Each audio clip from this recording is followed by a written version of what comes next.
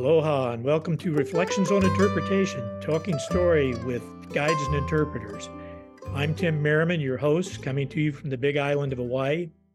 And today my guest is Valya Stergioti, training coordinator for Interpret Europe.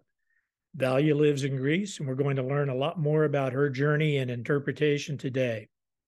Well, Valya, it's so good to see you again and hear your voice. It's been a few years. Hi, Tim. It's so nice to see you too. We last connected in France, maybe?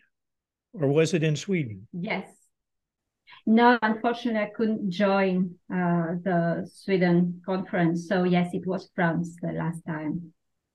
And we were in Normandy. And the first time was in Greece. Oh, that's right. The Greece international meeting. And exactly. Yeah. It was a great opportunity for me to that Athens conference because I am from Greece. So it was all of you guys come in my country and a great opportunity for me to meet you in person. Well, and a great opportunity for us to meet a lot of our colleagues in Europe. We were enchanted by Greece and the entire meeting, and it was terrific. I remember the people, the food, the atmosphere in your beautiful country. I wish you come back, but I guess it's not so easy now from all the way from Hawaii. So yeah, I think we're 12 time zones, which means we're exactly on the other side of the planet, 3,000 miles west of California. And so where did you grow up? Okay, actually, I grew up in Athens, but in my 20s, I decided that this city is too big, too crowded, and I left. I went northeastern Greece to a national park, and I started my life outside Athens. And this goes on until today. So it's half my life that I have lived outside big cities. And I don't regret it, really. Where do you live? No, now I live for the last 12 years. I have been living in Volos, which is central Greece. If you look at the map of Greece, at the center of it, you will see a hook, a peninsula that is really a very big one. And this is where Volos is. It's a beautiful place, very famous actually, even for tourists from abroad, because it combines the sea and the mountain. And we have some very picturesque villages on the mountain and some lovely beaches nearby. If you have seen the first Mamma Mia movie, it was, I'd say not direct, but it was, they used the beaches around Volos to make this film. So you see how beautiful it is. I saw the movie and it was a beautiful setting. Yeah. I confess, I really enjoyed the time we got to spend together, you and I and Lisa and Howard, kind of looking at the tapestry in France after the workshop that we did, a interpretive planning workshop. And we just got to get better acquainted than I had an opportunity during the course.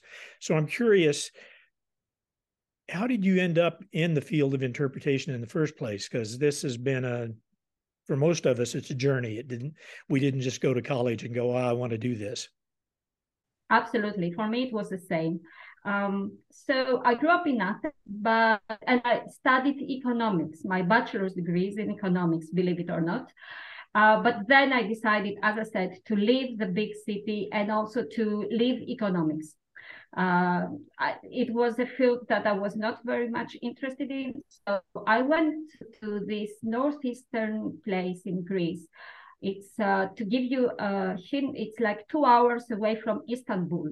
So you are closer to Turkey actually than Greece itself. And why did I go there? Well, there is a very famous national park at that area called Dadia.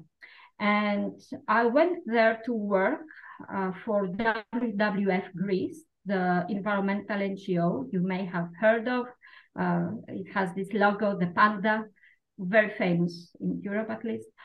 So they had this project, a long time project, and I went to work for them. Part of that project was to establish and run a visitor center. And I was in charge of it. I was a project assistant for the whole project, but they said, okay, you have a background in economics, you are good in communication skills, so we will give you this area to work on. It was like a dive in very deep waters for me, but I really enjoyed it. And so I started witnessing the interpretation in practice before studying about it in theory. At the same time, I was doing my master's degree at the Open University, the British Open University. And when the time came for the dissertation, I had this idea of trying to see how efficient this visitor center was. So all the things that I was noticing, how the guides talked and how they behaved and what was the reaction of the visitors. I was trying to find a reason behind that. And the university agreed that this could be my dissertation theme. And so I started reading, and I discovered there is a full theory behind that. And I was not the first person dealing with this topic. And at that point, I discovered your books and Lisa's books. So it was, phenomenal for me to see that other people had explored this field way before I tried to do it. So that was around 2002, 2003. I was really hooked on heritage interpretation. I kept reading articles, and we are talking about some years before the very common use of internet. Okay, we had internet at that time, but it was not as spread as it is today. So I had to order the books and wait for them to arrive by post. I was registered as a member of NAI to have better access to all these resources. And then 2009 arrives, and I discovered on the back page of the NAI magazine that the next international conference will be in Athens. A huge surprise and very pleasant surprise for me. And I remember the first moment, the first afternoon that I arrived to register at the conference, and you were at the door. And for me, it was such a funny feeling to see all the writers of the books that I had been reading for years, but with the body and not just the photo of the face. Yes, that was also the moment that I started meeting people from Europe, realizing the other professionals dealing with heritage interpretation in my continent. At the conference in Greece, you met a number of people from Europe that ended up being a kind of a part of your journey in developing Interpret Europe, yeah? Exactly. I met Patrick and Bettina from Germany, and Torsten Ludwig, also from Germany, and Maurilio from Italy, and Michael Glenn from the UK. So I was amazed with how many people were there who already dealt with heritage interpretation in their own countries. And I think we all felt the need to connect at that point because we were all very much interested in heritage interpretation, but especially in some countries, not UK, not so much the UK, but in some countries, it was like fighting your own battle, trying to explain what heritage interpretation is and how it could improve the visitors' experience, the local communities' engagement with heritage, etc., etc. So it was really like a new chapter in my life after getting to know the NAI and the American writers and professionals in the field. The second chapter started at that conference for me. That's wonderful. I have to tell you, as you talked about your early experience at the park, I became a park naturalist in 1972, and I ran a visitor center at a state park with 1 million visitors a year. And I had never heard of interpretation. And years later, we changed the title from naturalist to interpreter, recognizing that much of what we did was cultural interpretation, not just nature interpretation. And like you, I was watching people. I was realizing that some experiences help people make a connection and some really didn't. And exactly. there had to be some science. And in 1974, I got to go to my first conference in California, and it lit me up. I was aware, and looking at your website, that it's such a different world that you're in and than we are. I mean, we knew in the United States that we had like 3,000 paid interpreters at national parks. We had almost 70,000 volunteers working in interpretation in national parks. And then when you add Canada and the United States, both speak English for the most part. I mean, French is an important language in Canada. We really had a broad opportunity to network that you didn't have, because there's language differences, cultural differences, governmental barriers, and exactly. You're figuring out how to make that work these days, I'm sure. Yes, we are still figuring it out. And this challenge is also a very interesting opportunity for us, because the more you discuss with other people what heritage interpretation means and how should we explain it to the others, the more you refine the definition yourself and you choose the path you want to follow. So some things that for me as a master student came as a revelation, and they were as almost as a given, like a theory, like an axiom. Nowadays, it's not like that anymore, because the more you enter this discussion, the more things you discover that are not set in stone and maybe should not be set in stone. And we are all here to find the road we want to follow in the future. When you came to the interpretive planning workshop in Normandy, France, was that a valuable piece of your stepping stone that you're doing now? Absolutely. Yet another great opportunity for me, because it wasn't possible for me. I could not find any courses about interpretation, such brief and condensed professional courses in Europe. The British Association, AHI, was running some courses, but honestly, they were too expensive for me. So when you had this course about interpretive planning in Normandy, I jump and say, I have to go there. This is my case now, my opportunity. As I said, I already knew you briefly from the conference in Athens. So, and from your books, I had already read Lisa's book on interpretive planning, but still it was very, very valuable for me, because it was very hands-on. You had 5 days to prepare some ideas about interpretive planning for a specific site yourself. You had to use these days to understand the needs of the site, the opportunities that would offer. So overall, and also to discuss within a group. You were not acting alone, but we had to do some group work.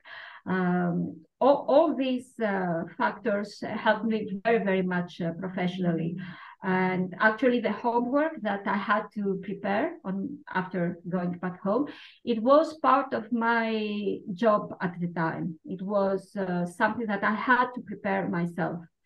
I was a little timid whether I would get the certificate or not, and I was very, very happy when I finally got it, and Well, very proud of it, I should say. that's great. You know, the funny thing is that two of my most interesting experiences in training in the profession have been that workshop in Normandy, and another one that we did in Italy, in San Quirico, in Valdorcia, World Heritage Valley, and we did an interpretive training workshop there and had people from 8 different countries, and it really opened your eyes to how similar some of our challenges are, and yes, and how important it is to be able to share across boundaries and borders. And then the new thing that's happened is the pandemic comes along and brought tourism absolutely to a halt on our island. I presume it did in Europe in many places. And yet it created this new opportunity because we're doing training via Zoom. And we've actually had participants from Russia, Philippines, a lot of far distant places, people getting up at 2 a.m. to in the workshop. And it just makes me aware of how hungry we can be as professionals to have a network. Well, we have a similar thing, what you described. If you think of Greece, it's a country with many islands. Okay, so a lot of the people who join my courses come from these islands, are interpreters from island natives. So to create a network within my own country now, as a trainer of Interpret Europe, with all the courses that we run, to create this network, to offer this opportunity to professionals of my country to meet, exchange perspectives, feel connected with each other. And really, for me, it's I feel it is now my turn to give back something to the community. What I have taken several years ago, now it's my turn to offer to other professionals. Yeah, and it's very exciting to us because I don't know, as a trainer, you don't really expect to train everybody in the world. What you hope is that you sow a seed somewhere and someone else becomes that expert trainer in another and shares the ideas, and we all learn and grow from each other. So I was reading on the Interpret Europe website, and I'm reading things like MIH, CIG, CIP, CIW, and I have an idea what some of those mean, but I really don't know. Could you tell me what your framework is? Okay, so Interpret Europe's training program started 2015, 2016. The first course came from an EU-funded project, a European Union-funded project, and it was for certified interpretive guides. So what we also call CIG, like you call it as well. And it had a history behind of almost 10 years of development. So it was a series of different European projects with different partners from all over Europe, collaborating to improving what they had, etc., etc. When I got to know this course, it was 2014. I joined a project, a European project, and I became a participant, so a trainee of this project at first. My trainer was Thorsten Ludwig. You know him very well, of course.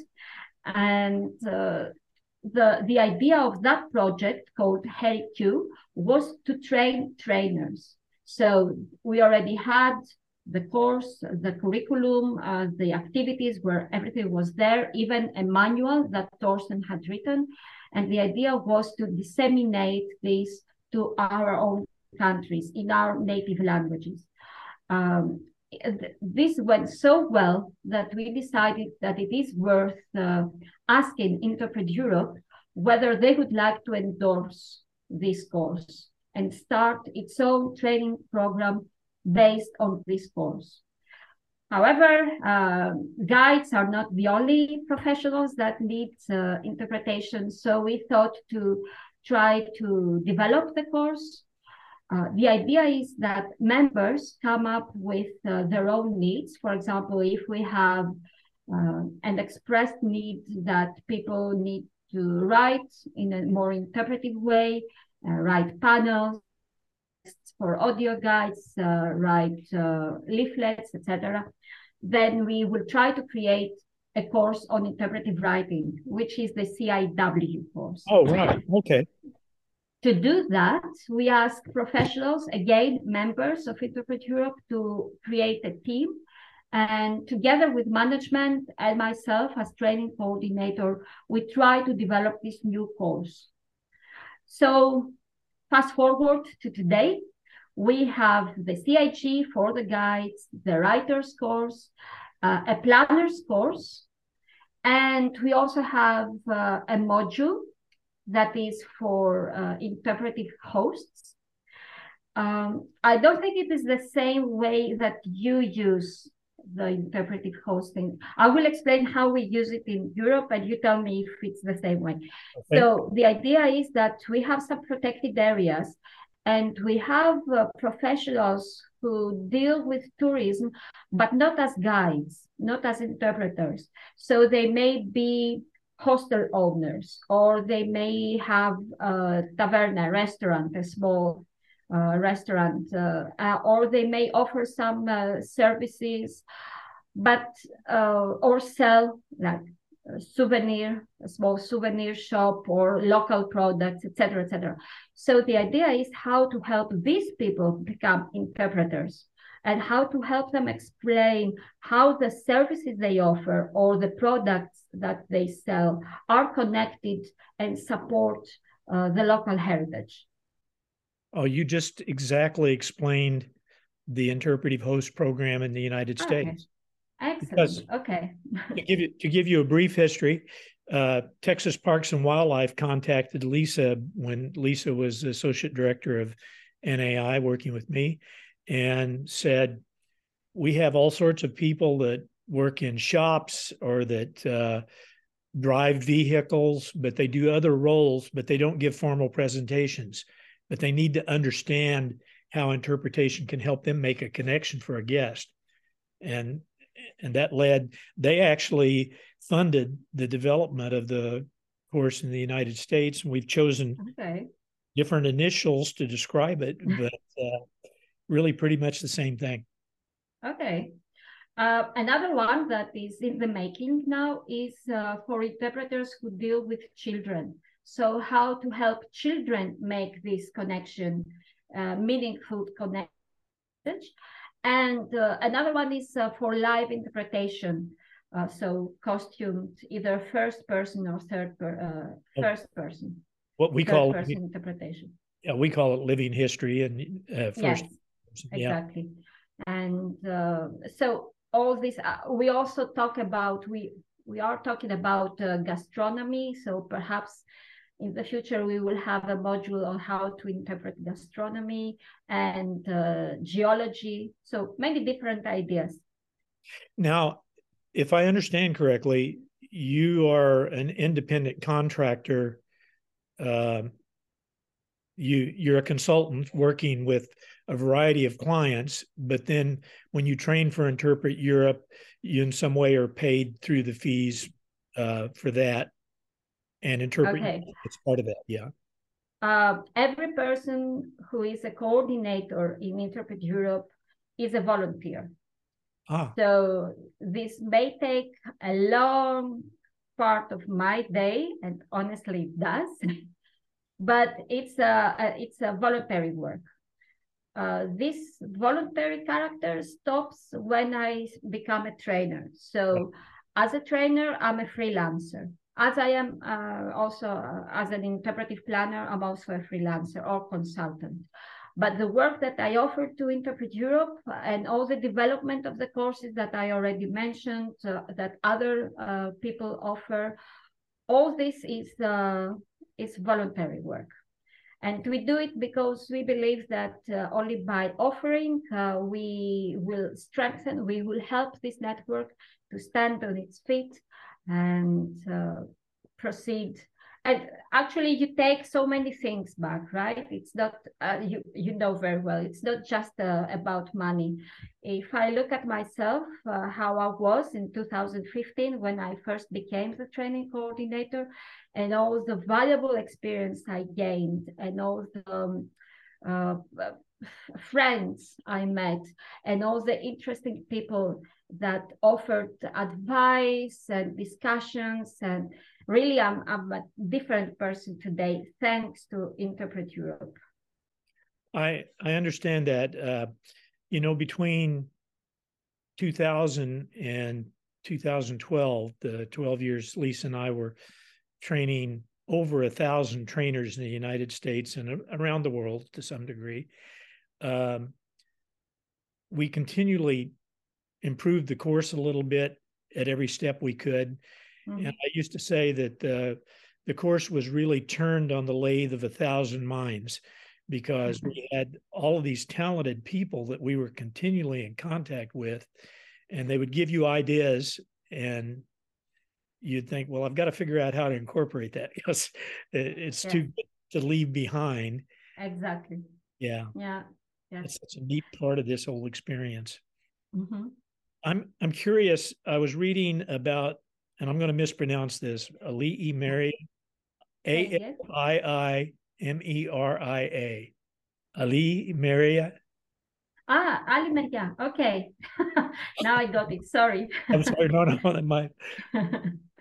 Okay. Alimeria means the other side. It happened to be the name of the village I lived until last September.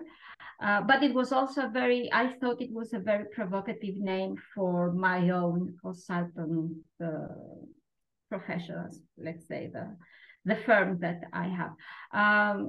It's my alter ego, I would say.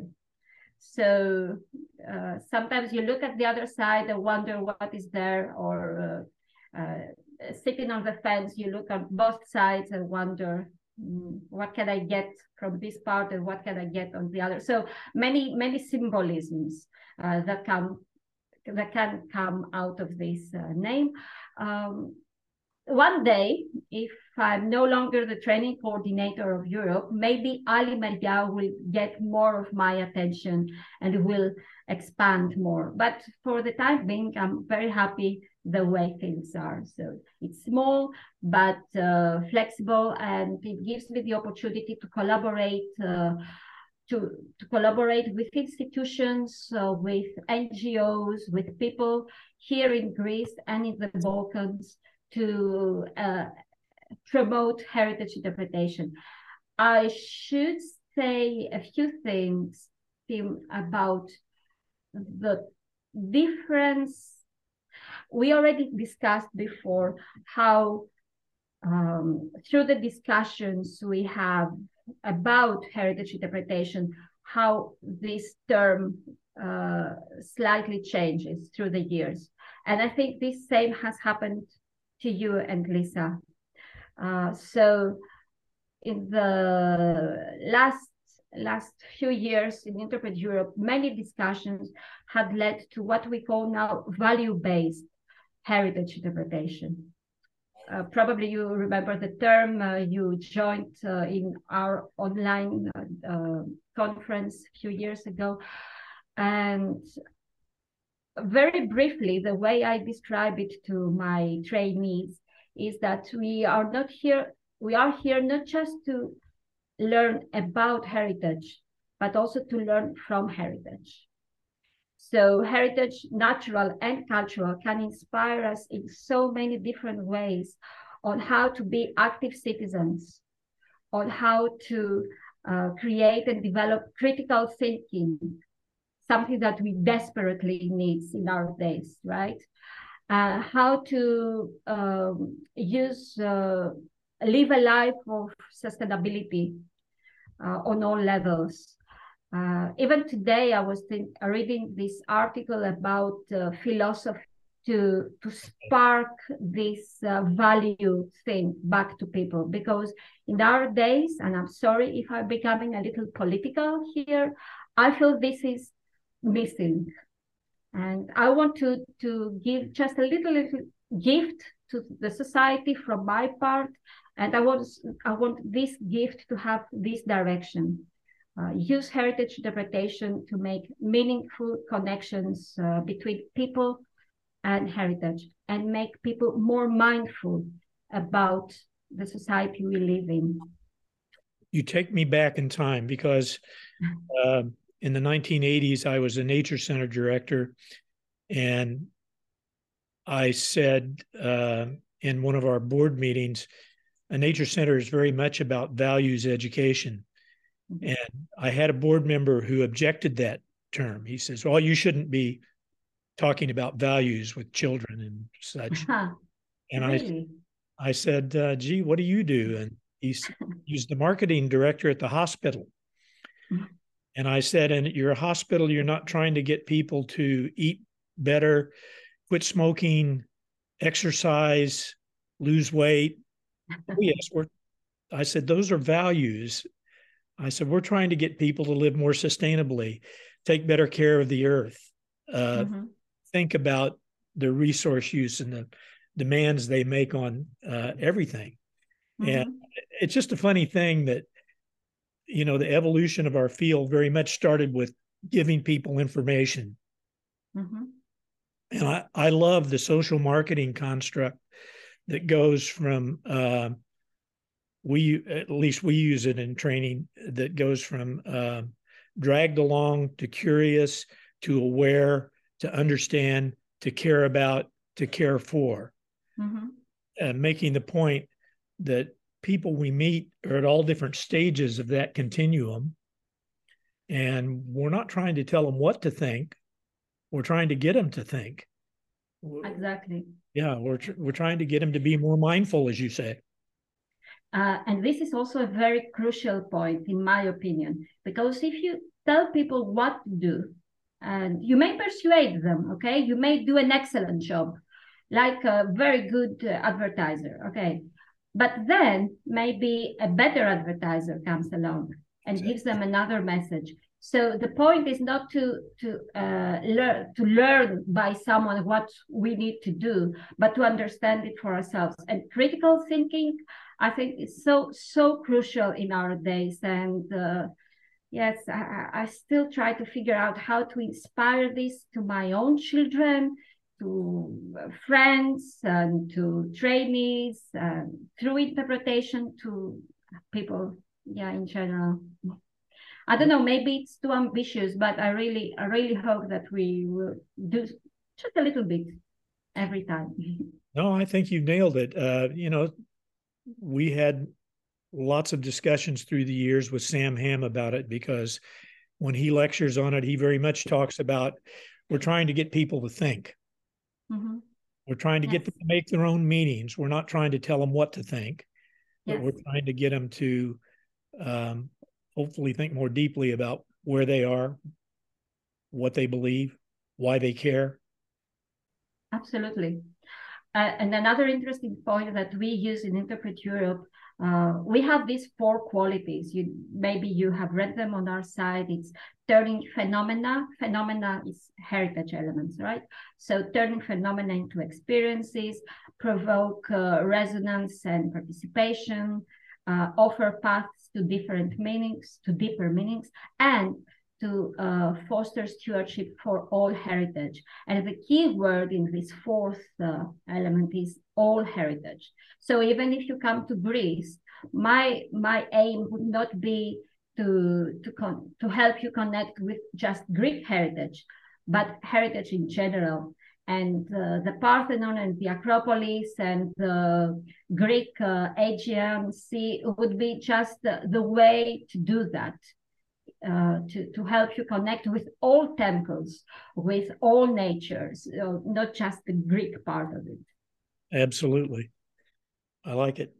I'm curious, you just had a professional meeting for Interpret Europe in Romania.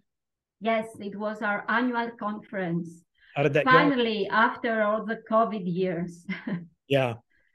It was amazing. Really, you could feel the people so happy to meet again. I mean, Yes.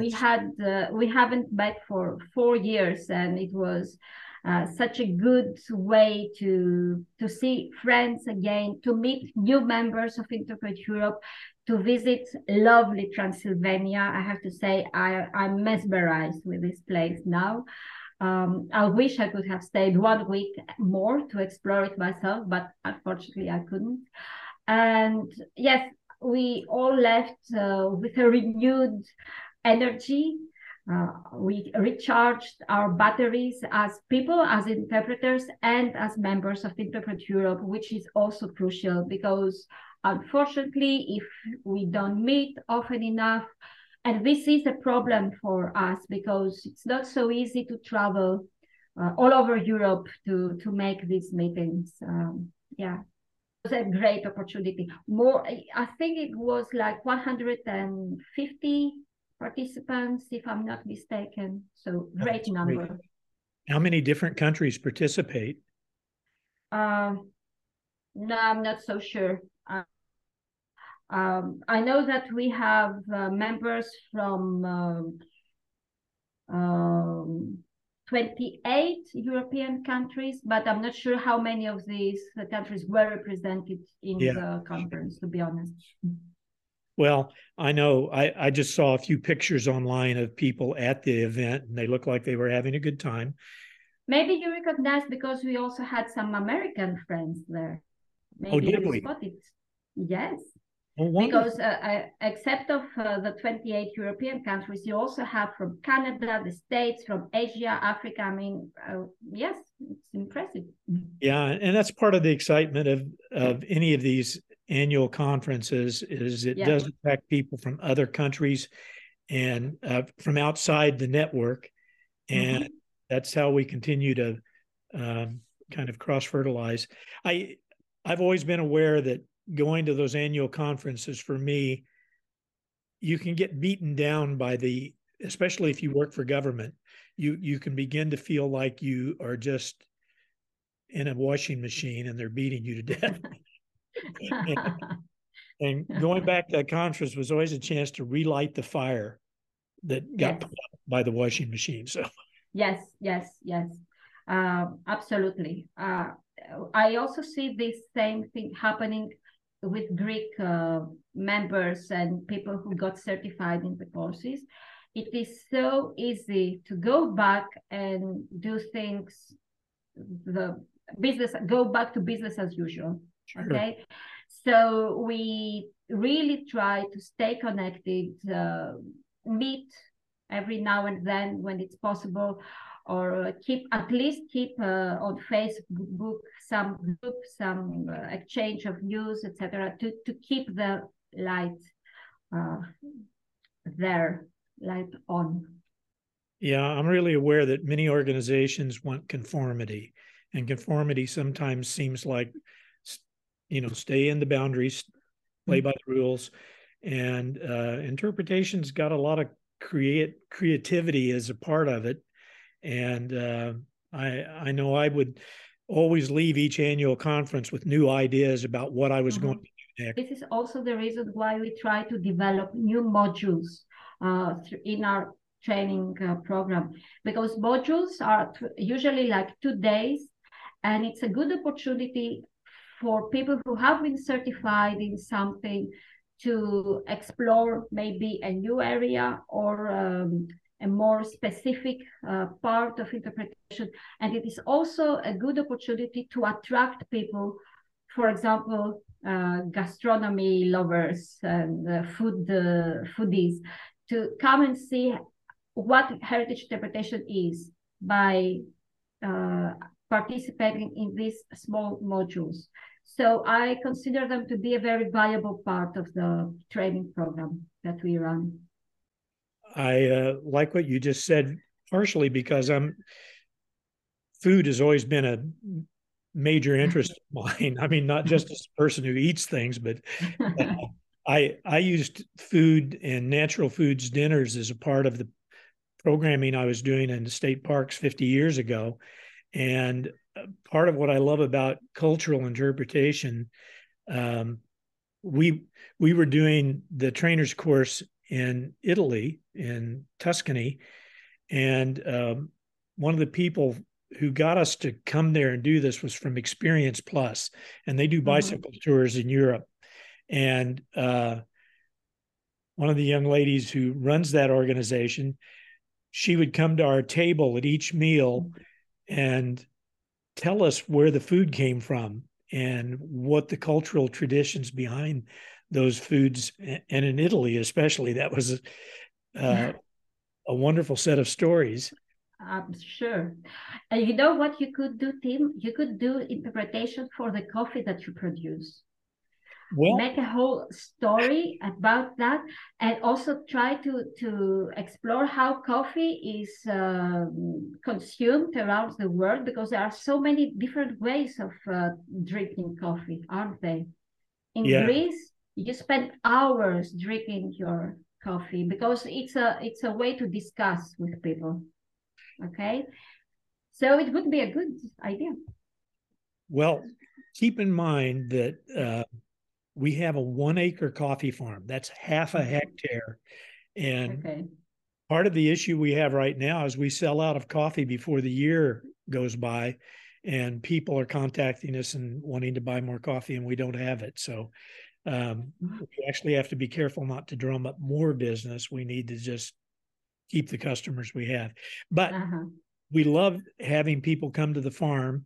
And as Lisa would tell you, you don't really have to say much to me to punch my interpretive button and get me to start talking. I'm sure. I have never met, nor do I know who, is it Helena Visick is? Vicic, yes, Elena Vicic. Yeah, what is she's the managing director now of Interpret Europe? Yes, exactly. So we had different people in this position in the past.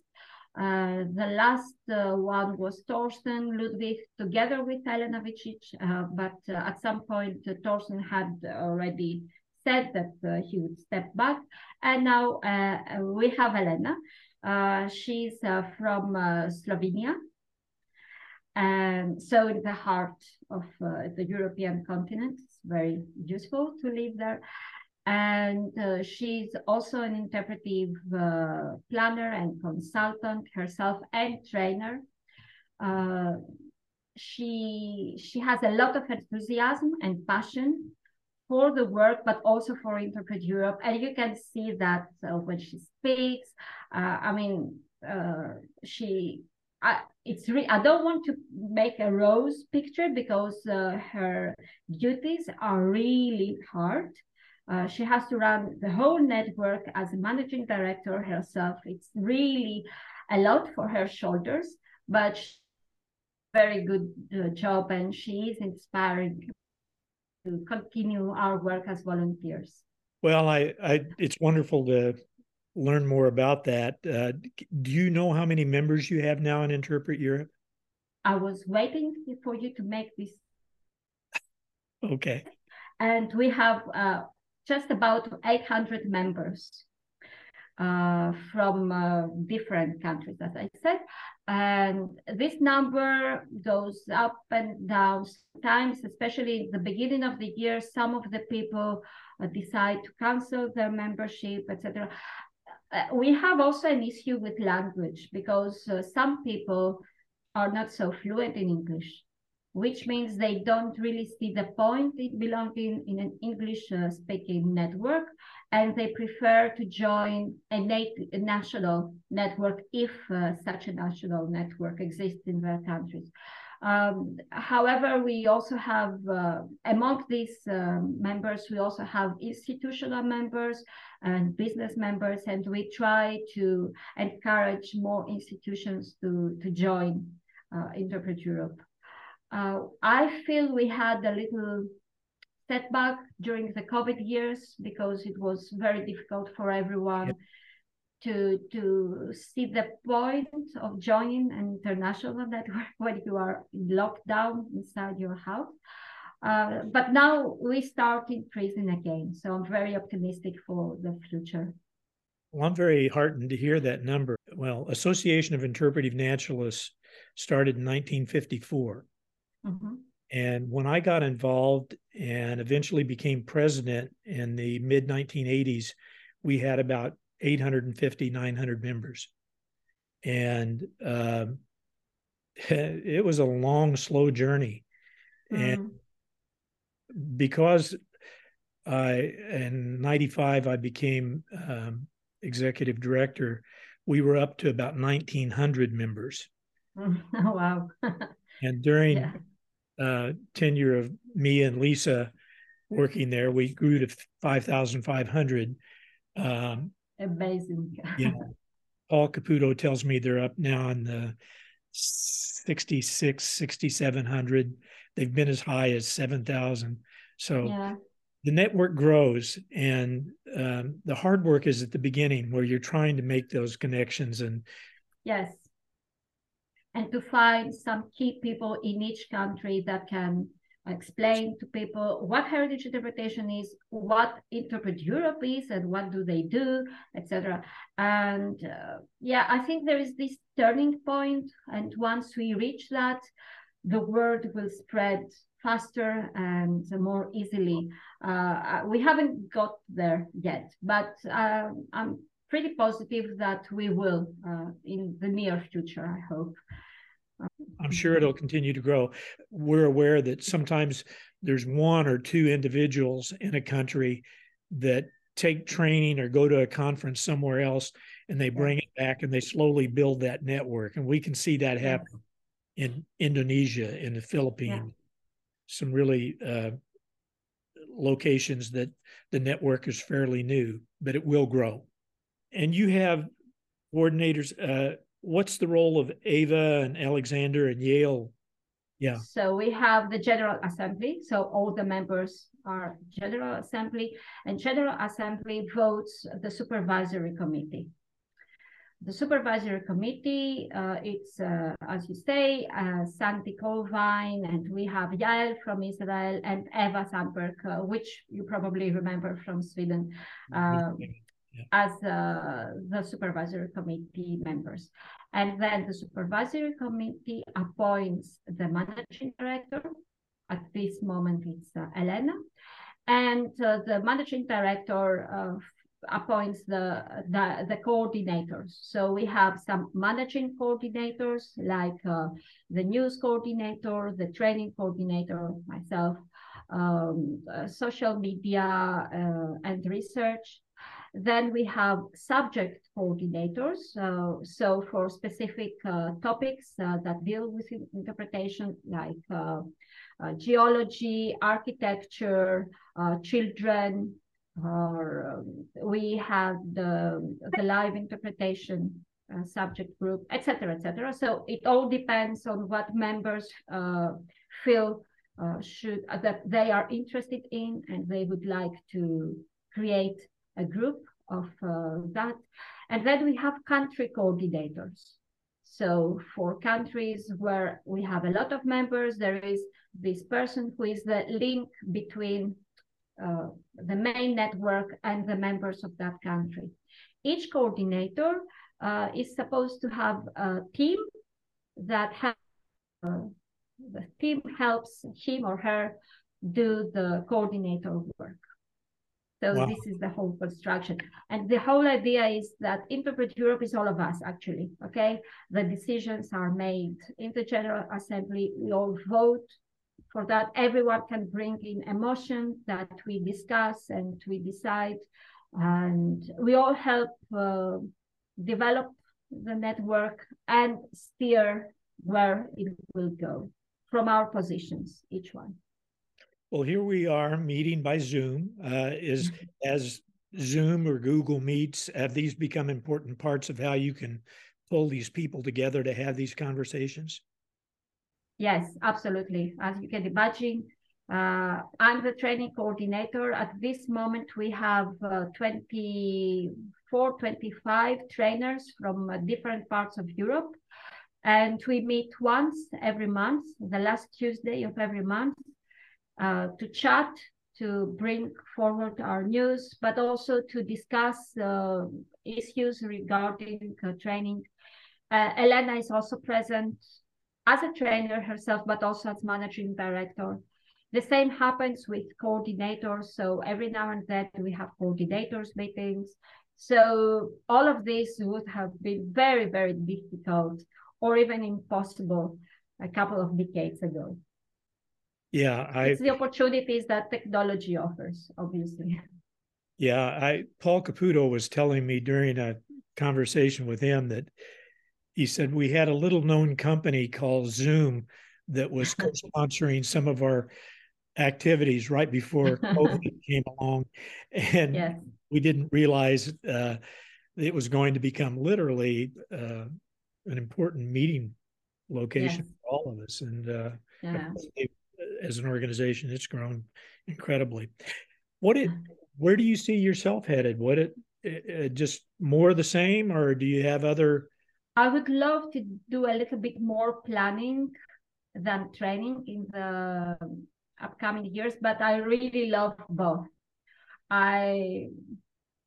Yes, as a trainer, I feel so inspired by the people, the participants of each course. And I'm so amazed when I receive their homework and I see what nice ideas are out there. And yes, I really feel a better person myself when I read these nice ideas of others. And on the other hand, I do miss a little bit doing more planning work and develop my own ideas, have the opportunity to be more creative.